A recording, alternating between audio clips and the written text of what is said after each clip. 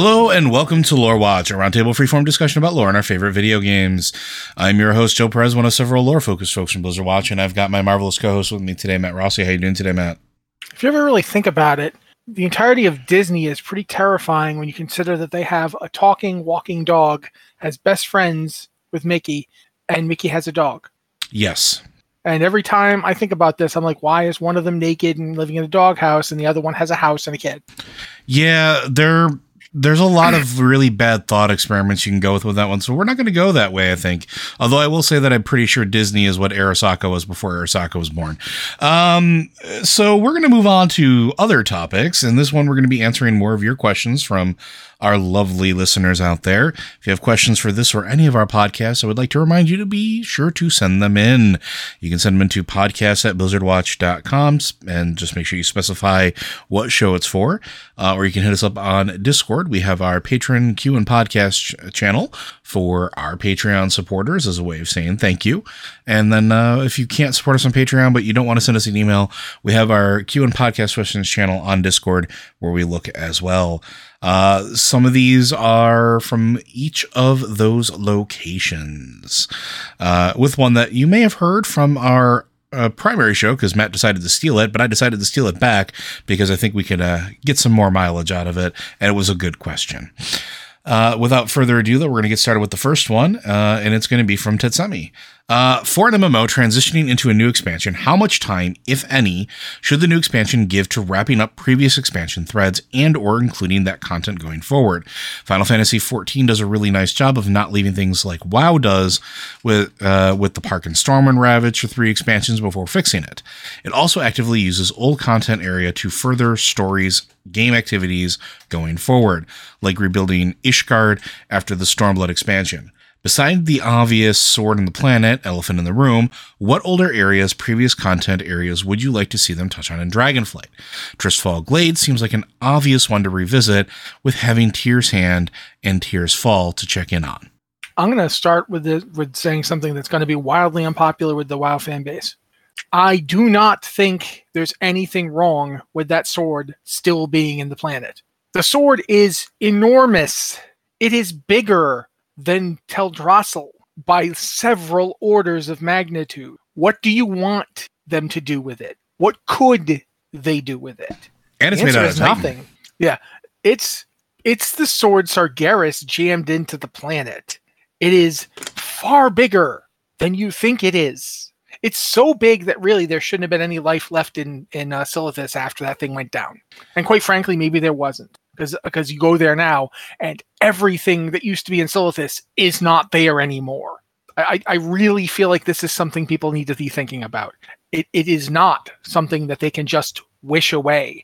I don't think there's enough raw power on Azeroth, except for perhaps the raw power in Azeroth, to do anything with that sword. And I don't think that's what Tetsumi is getting at, although there are definitely people in the community that feel that way, that the sword should just be done and over with. Well, I think the question is, the point is besides the obvious sword in the planet, elephant in the room, which means basically, what should they have done something story-wise? Yes, and that's I think what it is, and I don't think they should, because I don't think there is a story for it yet.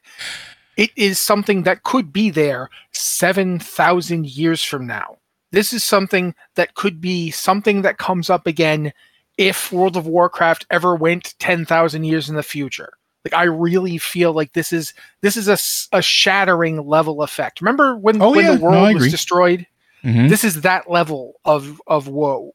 And I think there could be I think right now the story of Dragonflight with all the elementals and doing stuff, I don't think it's completely unrelated to that sword. I think that's kind of what Tetsumi was getting at. And I'm not trying to put words in your mouth here, Tetsumi, and hopefully I'm reading this a little bit right.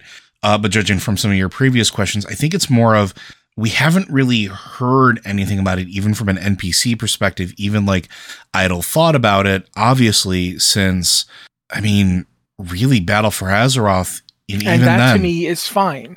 Right. Okay. First off, because we weren't on Azeroth following Battle for Azeroth. It's not like we didn't see elements of Battle for Azeroth and Legion in Shadowlands. We did. Sure.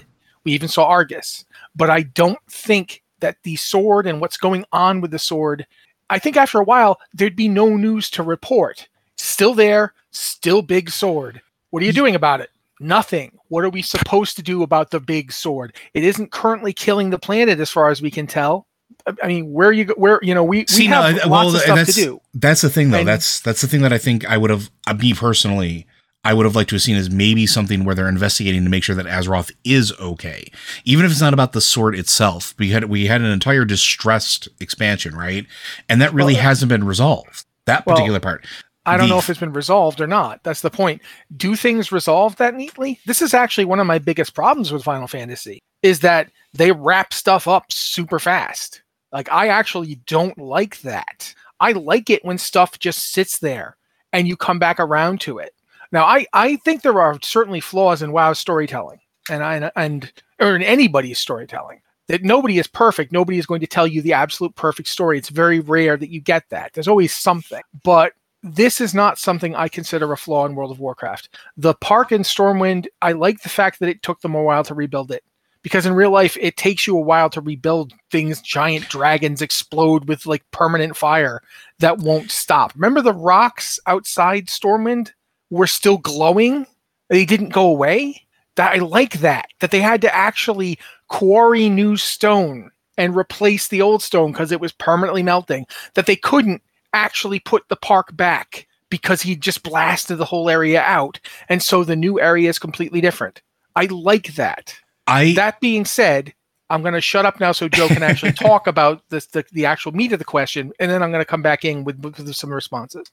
So I think I agree with you that I like what they do with their long-term plot seeds, right? They're not plot holes. They're seeds that are planted. We actually talked about this. If you go back to the interview with Steve Denouser, we talked about that, where pulling on those threads and going back to seeing the seeds that were planted a long time ago and cultivating them into current story elements or the subtle little pull along, I think is great.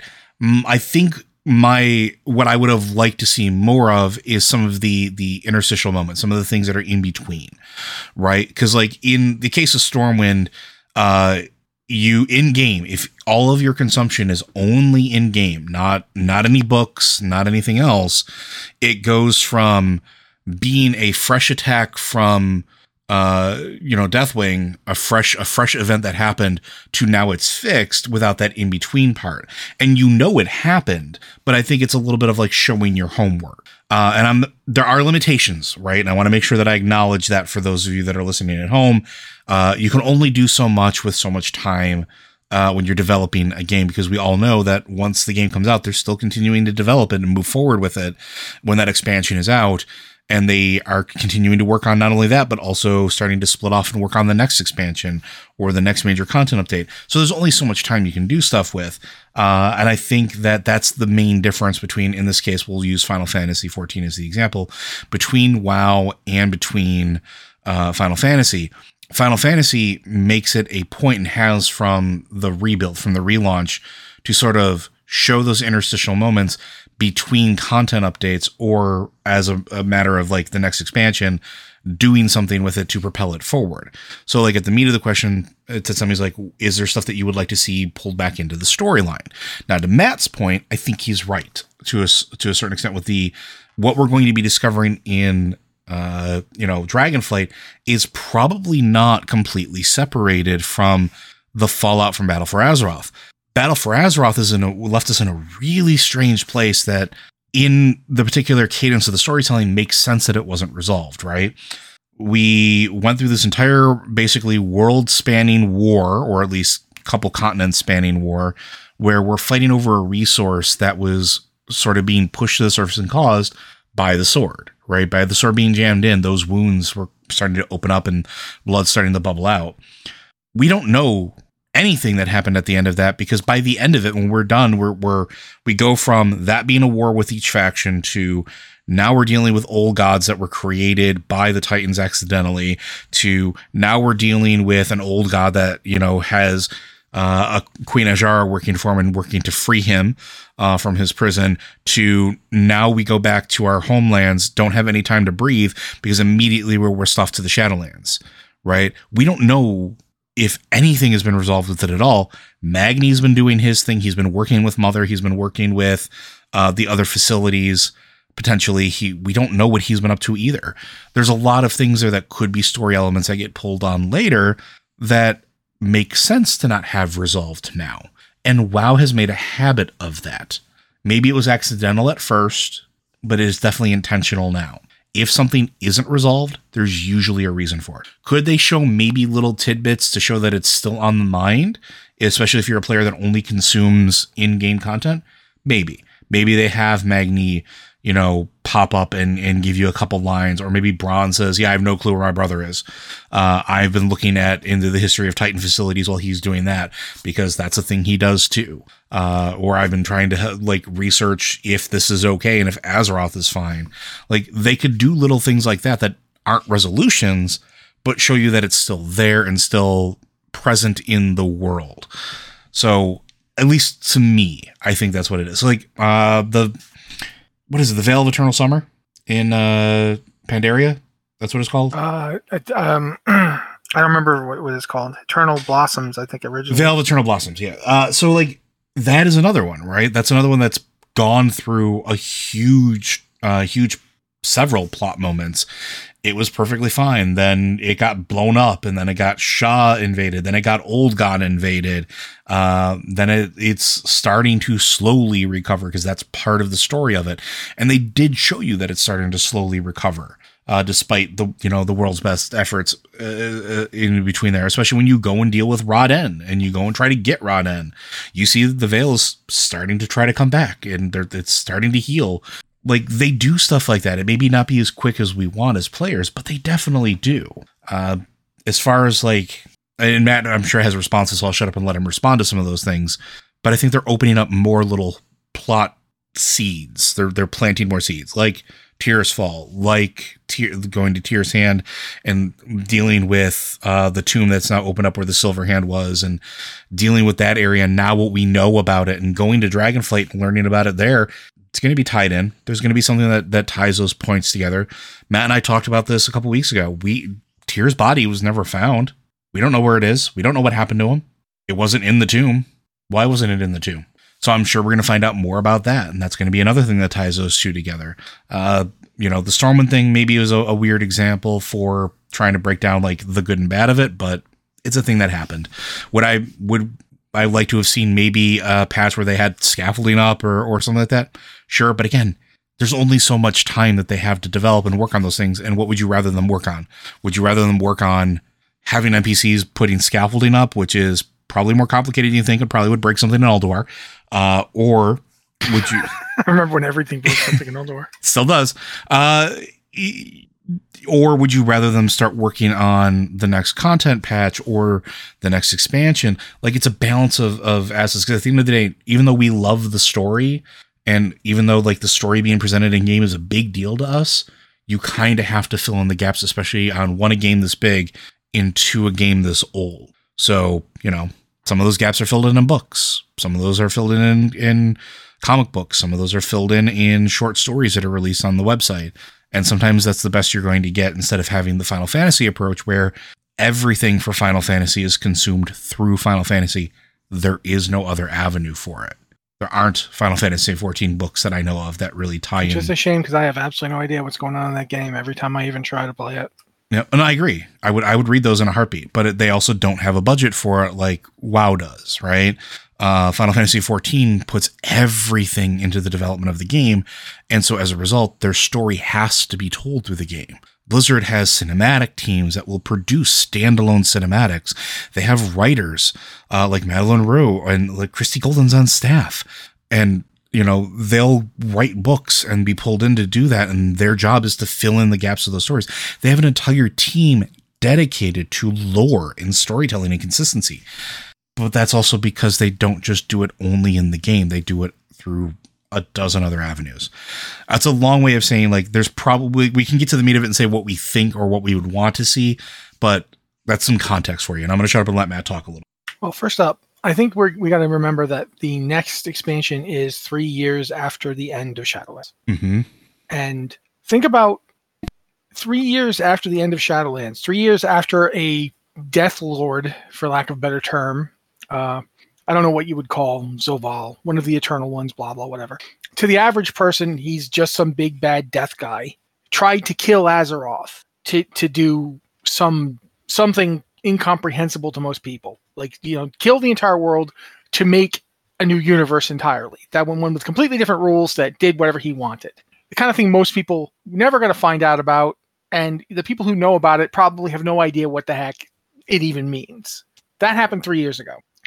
At the tail end of about a year and a half of all the stuff that took place with N'Zoth and with the War of the Thorns, or whatever it was being called, from Legion on, just breakneck insanity that culminated in this attack that failed, thankfully, and Azeroth is still around. But from that period of time to the 3 years are up, suddenly the Dragon Isles become reachable again, which means that the mana that was being drained away from them ever since the Sundering is reaching them again. What things happened to Azeroth in recent history that could explain that? Well, Malygos messing around with the ley lines in Wrath of the Lich King, pulling them all to one place. Then when he dies, the ley lines are released. Do they just snap back into the original formulation? What are ley lines? Some Titan-sized acupuncture, maybe? Yeah, who knows? But we know that raw mana, raw power was coming up from Azeroth after the sword wound. We know that the effective blood of Azeroth is pure power. It's power on a scale we can barely even comprehend. It's power on a scale so strong that it seems to be exactly what the jailer was trying to draw on and was drawing upon. He was pulling it out using those engines in Northrend, the ones that were originally built by Arthas as the Lich King, the Forge of Souls and all that. He was using that complex to draw upon the power of the world. Mm-hmm. And then it was, again, stopped. And now the world has had 3 years to basically rebound. And it's had about 5 or 6 years to rebound from being stabbed. I keep thinking about, why is the mana coming back?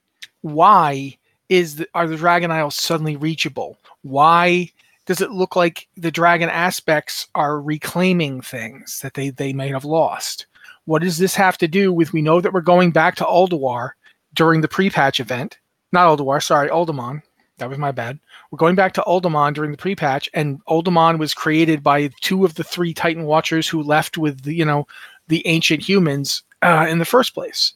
I mean, it wasn't created by them, but they were going to it. They were trying to get there. For what? We've never really actually found out what Tyr, Arcadis, and Ironia thought they were doing. Or why it was important, right? Yeah, they were doing something. They were going somewhere. It was important enough for Tyr to say, go, I'll hold these 2 monsters here and take on Kithix and Zakajaz. And it can't I'm never going to say that guy's name and not say Zakajaz, because he sounds like he's just jazz hands. I was just going to say it's always jazz hands. But I mean, because it just being a vault doesn't make sense, right? Like, if it's just a vault, there's other places they could have done that. It makes sense if it's a vault for something specific. Like, if it's just random vault, but we don't actually know where Tyr made the aspects, Mm-hmm. because the world was completely different then. All the places we have now weren't there. Remember that the entire continent of Azeroth got shattered and pushed in directions. Like, it didn't just subduct. It did subduct, but it didn't just subduct. Those continents were pushed away from each other. They were closer before. So we don't know if Uldaman used to be the place. It might have been the very first place they built when they were setting up the war against the old gods. Remember that they came to Azeroth. They were brought there by the Titans and basically dropped on the planet with the goal of taking the planet back from the old gods. And the first thing they did was kick the elementals' butts before they even fought the old gods. It's also went off and it's real close. It's real close to the Hall of Re-origination. Yeah, it is. It's close to it if you remember that these continents were all once together. Because Re-origination is on the other side of where the Well Eternity was, but it's still almost in a direct line. Like, it's almost diagonal from each other. And think about, if you think about all this stuff, you think about, one of the reasons I think that the sword may not come up directly in Dragonflight, but the sword starts off. Essentially, we've all thought that Sargeras was trying to kill Azeroth, or he was trying to kill the old god sleeping in Silithus. But we don't know that killing is what he was trying to do. I mean, it certainly looked like it, because, usually if you stab something with a giant sword, you're killing it. But he also wasn't doing that until we pulled him away. Yeah. And for that matter, there's the old idea that when Sargeras came to the Void Planet, that he used his giant sword to destroy it because he wanted to kill the corrupted Titan inside. But we don't know that, We only have other people's opinions. For all we know, Sargeras thought he could cleanse it, and that's why he did it. Or he may have thought, well, Titan world souls aren't really perishable in the same way as mortals, because we know they don't go to the Shadowlands. Maybe he thought, F it, I'll just destroy the planet and the world soul will be free to go wherever. We don't know even what the goal for Argus was. We know what they were using Argus to do, but we don't know why. Clearly, he still had the ability to bring Argus forth as a world soul, because we fight the thing. The Pantheon brings Argus forth, and it's a being. It's an insane being, but it's a being. There's a lot to this we don't know. We know some things only from the perspective of certain beings. We've been told things that may or may not actually be true about, Azeroth, about its origins, about its nature. I think it's quite possible that sword strike is the beginning of a complete change to the world that we're just now starting to see the very first part of. Because suddenly the ley lines are back, and suddenly these primordial elemental dragons are free, and they hate the Titans. And they hate everything the Titans did, including making the dragon aspects. They hate the Titanforge for making the dragon aspects. And they want what Azeroth's true purpose was back. But who knows where they got that from? Who knows who gave them that purpose? There is a lot. This expansion is going to be essentially what I've wanted to see since original, the Dragon Isles were mentioned in World of Warcraft, the original World of Warcraft, classic, whatever you want to call it. The original 1 to 60 game, the Dragon Isles were mentioned. We even thought we might get them as an expansion. Mm-hmm. And ever since then, I've wanted to know what was up with the Dragon Isles. I mean, is everything going to be revealed the way I want it to be revealed? No, of course not. But I think some of the stuff that's out there is it's not going to get wrapped up. That's the thing. I don't think it'll be wrapped up. People keep expecting things to get wrapped up like the end of a TV series, where you got a finale episode and everything gets cleaned up for you. And it's like, this is what was going on.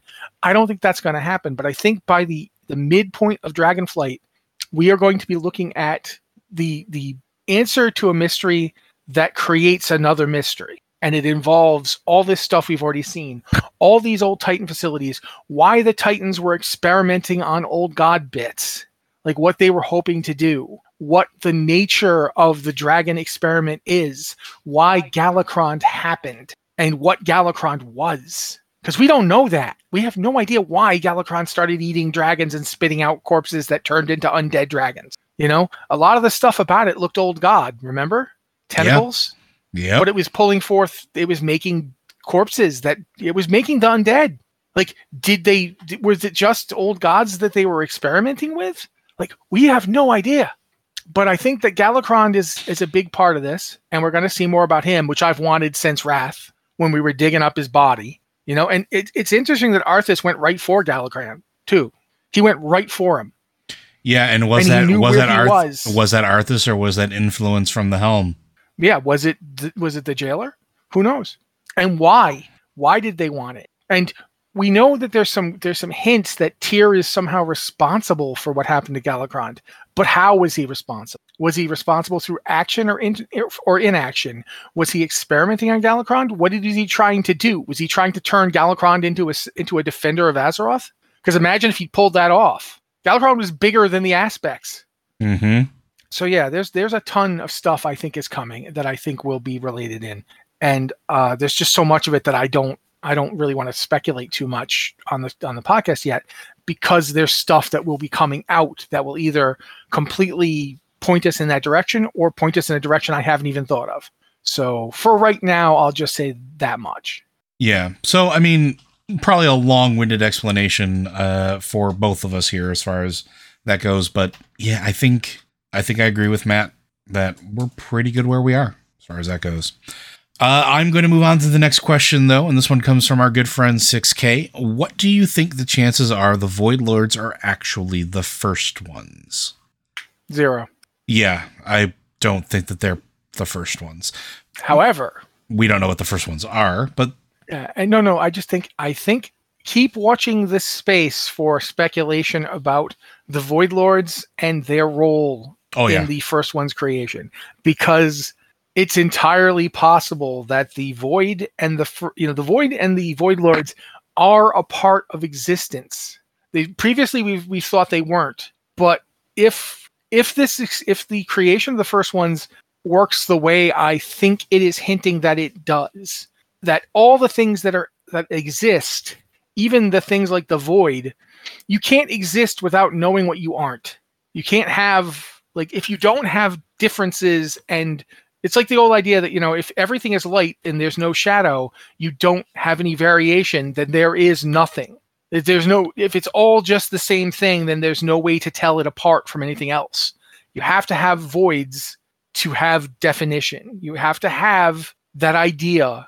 There has to be, what about all the things that aren't here? You have to know that to have anything. So I think that there's going to be eventually, in some cosmology somewhere, we're going to see something that really is negation. That's something that is outside of creation, and I don't think it's the Void Lords. I think the Void Lords are actually inside creation, because you can't create without lines. Yeah, and let's be honest, right? Like the Void Lords hurling pieces of themselves. We're told that they hurl it into the prime material, which, okay, sure, we can call it the prime material or the center of the universe, whatever. And that when it lands on those planets, it's not the same as what it was that was thrown into that space to begin with, right? It's altered by coming in contact with basically a planar space that occupies, or at least touches, all of the other planar spaces. The old gods in particular are our first indication of that. They're our first sight of that specific thing. You know what they remind me of, and the Void Lords remind me of? Because we keep having that whole thing about the Thousand Truths and about how they hold all these different things to be possible, but they work on the world that they find. Yes. And that's the thing that I think you've mentioned it before too. I'm not saying this is my first thing. I'm just saying, I think it's interesting that they work on what's there. In a weird sort of way, it's like creativity. Creativity, what is it we used to say? Something from out of nothing? Ex nihilo? That's what they are. That's what the old gods are. They are something out of nothing. They take the material of the place that they land on and they turn it into this. Mm-hmm. And that's fascinating in its way.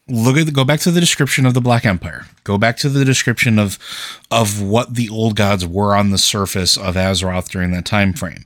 It was a corruption. It was a remanipulation of matter. There's a reason why they created things like the reorigination device. It's not necessarily so that they could, just purge the planet clean, but they built it because, looking at the old gods, you start to understand the problem, right? They're taking natural things, or taking what is essentially the essence and cellular structure of a Titan. That's what the planet is around it. That's what we are. We're born of that sleeping Titan. And it's manipulating that code. It's moving things around. It's messing with the order of things. But it's still using your stuff. So it's like with a hard drive. If your hard drive becomes corrupted with a virus, what do? You restore to a backup, you wipe it clean, and you move it back, right? Why would they do that there, but we don't necessarily see evidence of it elsewhere, right? We don't hear about it anywhere else. We don't hear about those types of devices anywhere else. We know that they've touched other worlds. Not that we know for certain that they're not, but still, like, it seems almost like a unique function. But also Azeroth was unique in the fact that besides the planet that Sargeras exploded, what other planet, and I believe Koresh was exploded by the full consumption of the Void, right? I think it was like a critical mass, if I remember correctly, the ethereal homeworld. Mm-hmm. Besides that, Azeroth was on that trajectory, and they very clearly had seen that before, but the Black Empire was manipulating the surface, manipulating the creatures. It's how the Cathraxi were born. It was how the Silithid were born. It's interesting. But I think Matt's right on it. I think Void Lords are something different. I think they're not the first ones, but they're not completely separated from the influence of the first ones. And I think we talked about that before, where why is Azeroth important? Why is there a direct line from Azeroth to Zereth Mortis? Why is that a thing that was set up in the Sepulchre of the first ones? Well, maybe it's because of something to do with this. Maybe it's because of some weird channel that the first one set up for a specific reason that we don't understand yet. But I don't think it has anything to do with the Void Lords being the first ones, but they can definitely interface with things that the first ones made or had influence over or helped birth, because we see that all the time. We even see it when they can go into the Shadowlands. So, and that whole bit where the Void Lords are invading the Shadowlands has a lot of interest, because you notice the Void Lords went for Bastion, and the Naaru, the Servants of the Light, they didn't go for Bastion. Where'd they go? They went for Revendreth. That's interesting too, right? Yeah, because like you would figure like Bastion being a place where the Naaru would be like, here are other servants of duty and good. Why wouldn't they go there? Well, I mean, because they didn't want to invade that, did they? No. They wanted to invade the place that wasn't that. Uh-huh. And the same thing for the Void. The Void's not going to... Why would the Void go to Revendreth if, at most, they'd provide some entertainment for a while? You know? There's a fascinating... The interconnectedness of the Light and the Void and the various origin stories we've been told about the Light and the Void are... There's more to that to see, in my opinion. Like, I think there is a lot more to see in the way that these forces interact and what they actually are to each other. So I am very much looking forward to it. And I do think we're not going to get the answers to a lot of this stuff for a very long time, if at all. It's stuff that's going on in the background. I believe the thing that you said when Chronicle first came out is more true than ever. It's like, instead of answering questions, they're giving you more questions. Mm-hmm.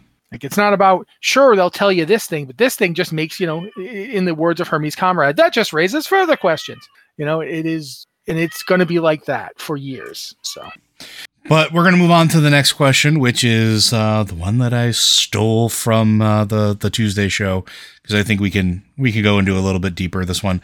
This is from Mementh. What other shows, books, media of any kind has a story where the dragon is not beaten? There is no winner or loser per se. What do you feel about those? For me, the story might be done, things resolved, but there is no end or satisfaction, and evokes thought and such about the story. So we talked about this a little bit on Tuesday, but for those of you that don't listen to the regular podcast, it's an interesting perspective of storytelling until you realize that it is very widely used. Very seldom is a story ever cut into black and white, especially recently with modern day storytelling. Now, there are some that do, and there are several that do, but even in let's go with comic books. Let's go with Spider-Man, because of course I'm going to go with Spider-Man. How many times has Spider-Man beaten Norman Osborn, the Green Goblin? 1. Yet, Norman's still there, still around, still able to influence things, even now. Even throughout Superior Spider-Man, Norman was still there, causing havoc, causing a whole bunch of pain as the Goblin King. Every time a story arc ends, even when Norman gets beaten, it's not really done. It's not satisfactory, because how many people were hurt on the way to that end? How many people lost their lives? How many businesses destroyed? It's not clean. It's never clean. And then eventually it's just going to happen again. Heck, it's to the point now where they're actually trying a storyline where Norman is good. Yeah. And is trying to help Spider-Man. Finally. I mean, and we don't think it's going to last. Nobody looking at this thinks this is going to be the story going forward, because we understand that comic books are a cyclical media. Mm-hmm. But I do think it's interesting. Another one, if you've been looking at the way the X-Men story is currently going, is they've taken the constant cycle of rejected by a world that fears and hates them sort of thing, and have finally the mutants are like, you know what? F you people. We're going to make our own world with Blackjack and us having orgies, and you're not invited. Oh, and we don't die anymore, ever. If we get killed, we just get resurrected immediately. Suck it. And we don't think that story's going to last forever either, but it's an interesting way to take the tropes of the story and turn them on their head, where characters like Apocalypse and Magneto are now big stalwarts in this new order. They're almost like, I wouldn't say they're heroes because they're Magneto and Apocalypse, but they're still major players. Mr. Sinister's a major player. And you have to have these characters.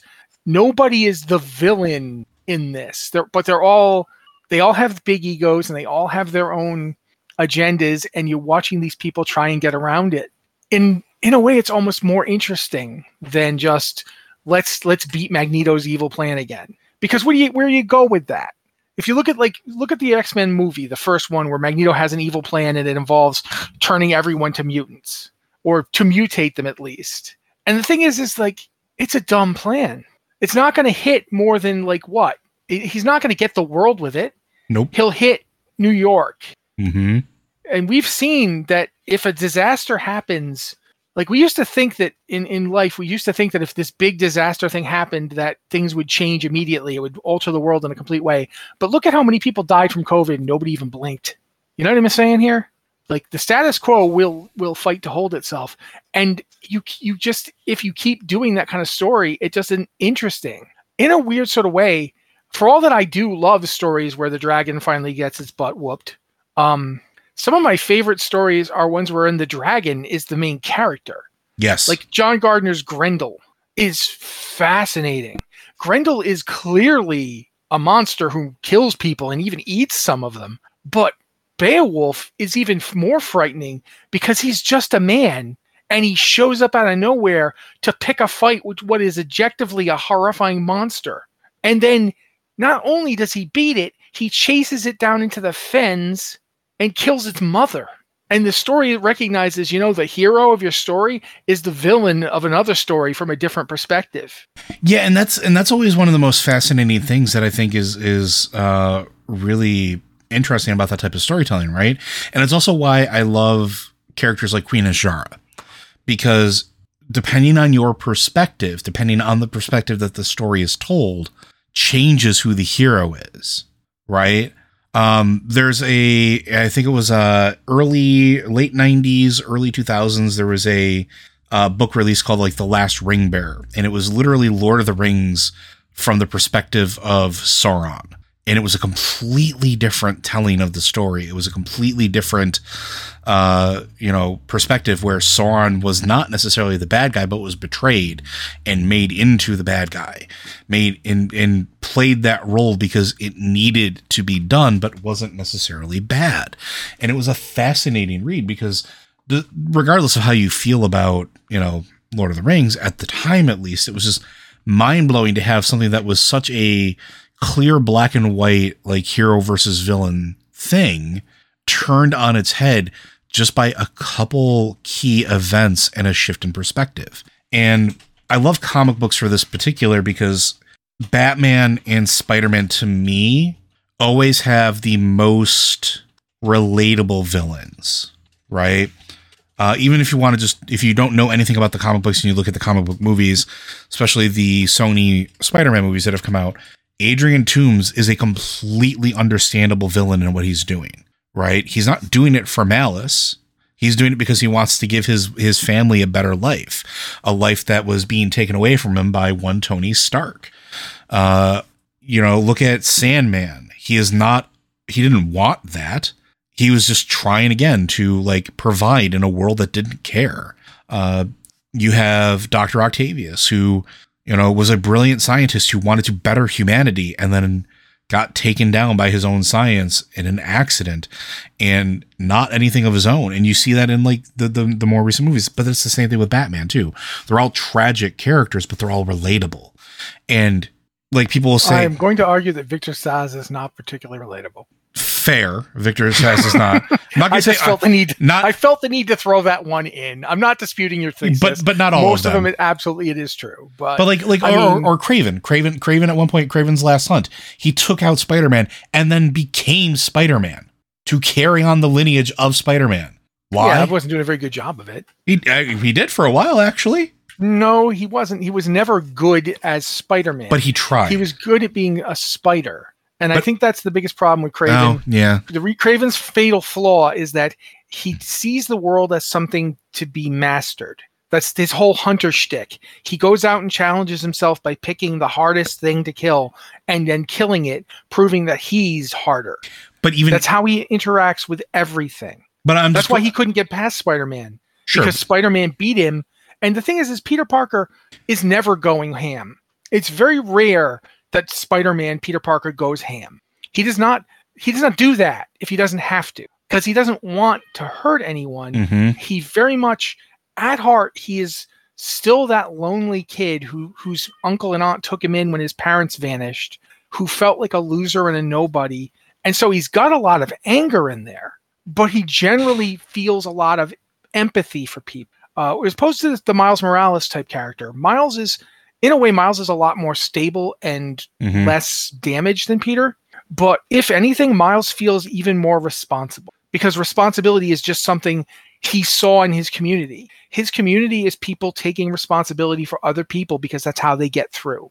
And that's Miles. Miles is the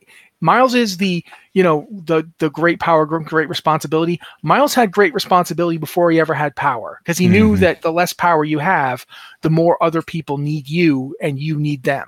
And it's an interesting inversion, and the two characters are very different, but they're very similar in that they have this compassion for others. I think that is one of the things of the great characters, whether they're flawed or not. It's do they have enough compassion? But like Batman is an example of somebody with ridiculous amounts of compassion. You almost never see it, but when you do, you realize, this is why this guy's friends with Superman. Superman is probably the only person who could be friends with this guy, because he's the only one who understands just how heavy what he is carrying is. Batman wants to save everybody. Batman doesn't kill the Joker because Batman wants to save the Joker. Because even though he knows the Joker is a menace and a monster, he also knows that he used to be a person, that there's a person in there. They've even seen it, thanks to people like John Johns. They've actually looked inside and seen that person. He's in there, and he is in hell. And so Batman is never going to kill him. Yep. He's not going to do that. But he would do it if it was going to be like a salvation thing, but he wouldn't do it just to snuff out somebody who's struggling for his life. And I know I've interrupted you, but you made that happen in my head. That's fair. And it's like Spider-Man as a character, Spider-Man's villains, the best Spider-Man villains are the ones who are like a warped reflection of Spider-Man, in much the same way that the best Batman villains are a warped reflection of Batman. But to bring it back in, it's just to point out that those are good examples of there is no end or satisfaction even when the dragon is beaten. Yeah, because the dragon isn't really the dragon is a mentality thing. We created the idea of dragons to make all the things in the world that don't make sense make sense. But those things don't make sense. Mm-hmm. So when you beat the dragon, you have merely cleared a day, and tomorrow will be here, and everything in the world is still going to be here. And I think that is really a fascinating idea for a story. I think it's one of the things I love about Superman is that Superman can never have the things he wants, despite the fact that he is practically a god. Same thing for Wonder Woman in that regard in a lot of aspects too. Yeah, but it's for Wonder Woman. Wonder Woman grew up as a god, or mythical figures existed in her life and she accepted them as real. To her, the imminent and the unnatural are part of existence. But he grew up a farm boy, and only slowly came to realize I have all this power and I should do something with it to help people. But he'll never really get the things he wants. Like in the versions of the story where his parents are both dead, where John and Martha are dead, he'll never get them back. And if only one of them is dead, he'll never get that one back. And he'll never save Krypton because it already happened before when he was a baby. His survivor's guilt is ridiculous. There's no way he could have stopped it. And yet he still feels it. And he'll never be human. It's not that he wants to be human in the sense of he wants to get rid of his powers. He doesn't want to help people. He wants to be human in that, we're his world. He grew up here. Of course he wants to belong, but he never really will. In a way, not even people on Earth, like humans that live in the real world, can know what it's like to be in a culture that is isolating or doesn't quite match them. Like, I think everybody has that to some degree or another. But we'll never have the true knowledge that we really don't actually belong here the way he does. And the fact that he tries anyway, the fact that he dresses up as a human being and goes to work and works a job and tries to be friends with people without taking advantage of all that power.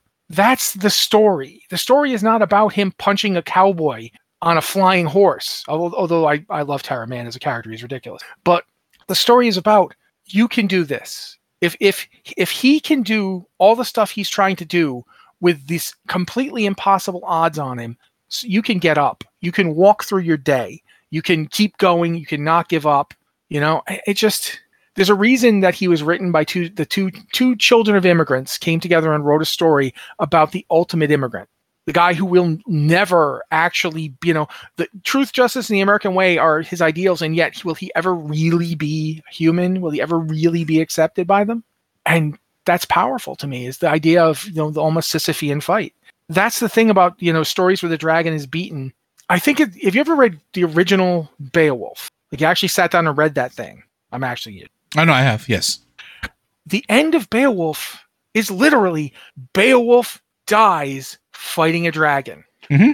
And that is to me the ultimate dragon story, because the dragon, we know about Grendel and his mother. We know what they are. We understand them. The dragon comes out of nowhere at the end of the story. He just shows up and starts wrecking Beowulf's stuff because that's what dragons do. And Beowulf goes out to fight him because that's what Beowulf does. But Beowulf knows he ain't going to make it. He knows that thing is a dragon. I am not going to kill that. That is going to take me out. But I've lived my entire life like this.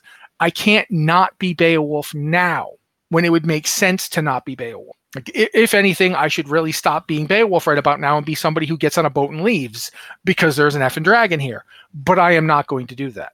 And that to me is one of the things I remember the most from my college years, is one of my teachers talking about the fact that the perfect thing about tragedy is that tragedy is customed to the person experiencing it. When you look at the main character of a tragedy, it wouldn't be a tragedy if some other person was doing this. Like, if you took Macbeth and Hamlet and you switched plays on them so that Macbeth is in Hamlet and Hamlet is in Macbeth, they wouldn't have a problem. Mm-hmm. Hamlet would never murder Duncan. He's not going to kill the king. That's not who he is.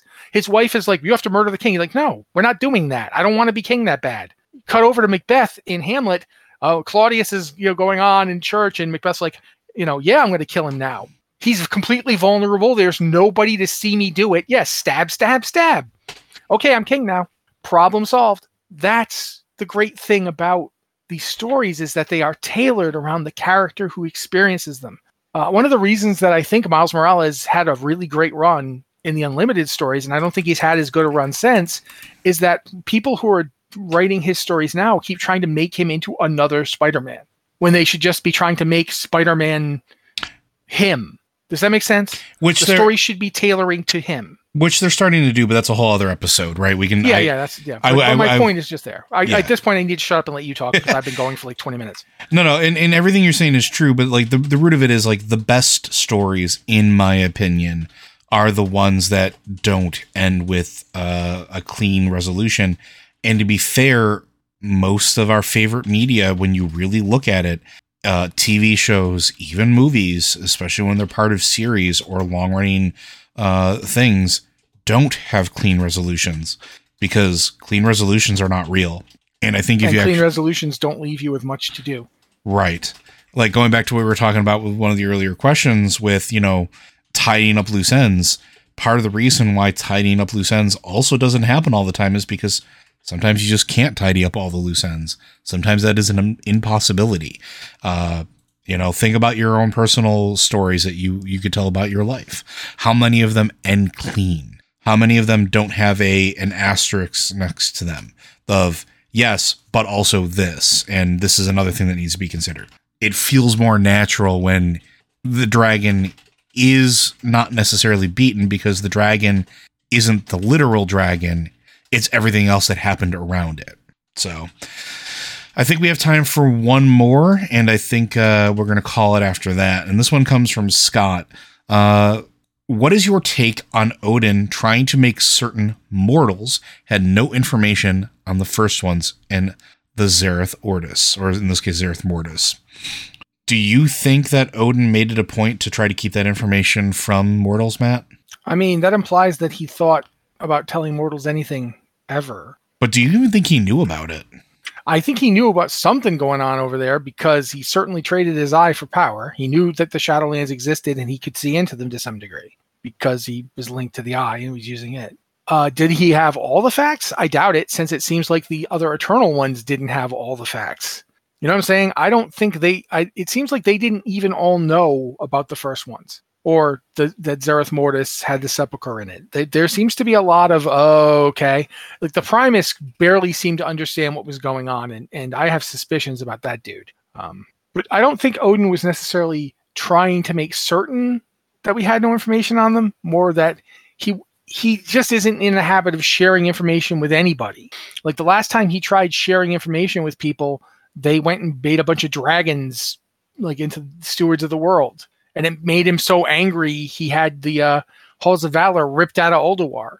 Like this is not a guy who likes to work well with others. When presented with a problem, his solution to it is, we'll do it my way. And if we don't do it his way, he will throw a fit. Literally, he will throw a fit. He will pitch a little hissy fit and take his Halls of Valor and move them somewhere else. He effectively abandoned his position as prime designate to go play, making his own magic army in the floating other universe thing that he had made. And condemned Tyr and Ra to their fates as a result of it. Yeah, because, he's not there. The entire situation was so untenable because he decided to go live in a castle in the clouds and then killed the woman who helped build the castle in the clouds and turned her into a monster. And then she, got free. And that's another connection between the old gods and the forces of death we should think about at some point. She got free because Loken freed her, and then she literally trapped him in his cloud castle. Mm-hmm. The one that he had her build. There's a lot. I don't think it's Odin trying to hide things. I think it is Odin being a closed-mouthed dip who thinks that he knows everything and doesn't need to talk to anybody else or get anyone else's opinion on anything. I think that's part of it for me too, is I think Odin comes across as a character, and I think this is intentional, that likes to make it seem like he knows more than he actually does.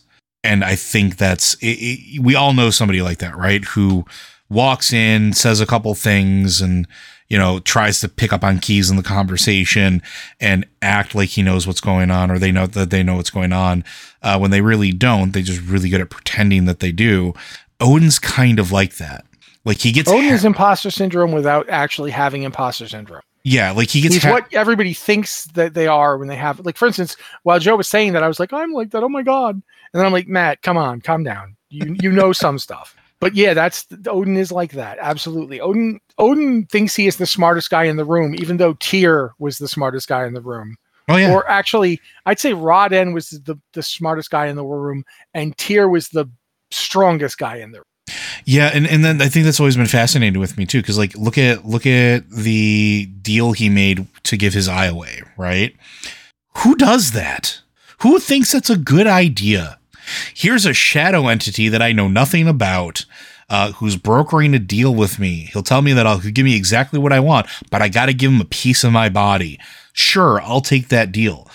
No, and he probably made that decision based off of half the information he knew. Or like he always strikes me as the guy that would not listen to the full part of a conversation, even if you're telling him directly. Like you could be having a conversation with Odin. Yeah, I'm going to try to murder you at some point.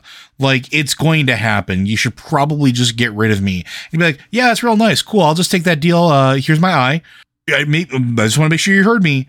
I'm going to come back and try to murder you or to use your power against you in some capacity. Yeah, no, that's fine. Like not even paying attention and just agreeing because all he heard was, I get what I want. Mm-hmm.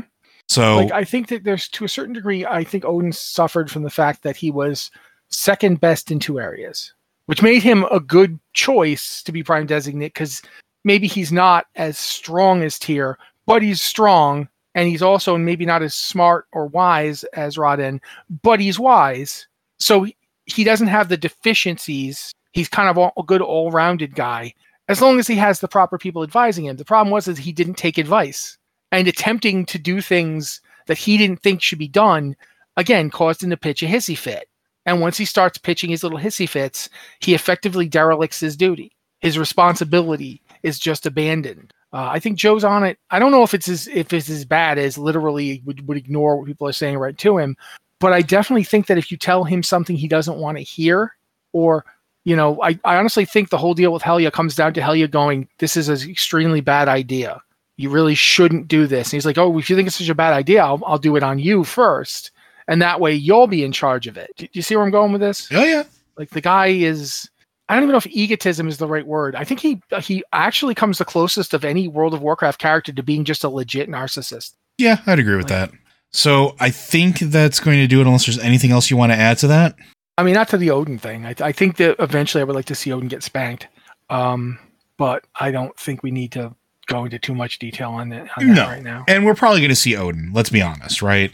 We're going to see Odin in this expansion at some point, because there's zero chance that the Dragon Isles open up, that the dragons are back, and that we're trying to help the dragons get their groove back, and Odin doesn't show up and be like, "No, I don't want this. This is not what I want."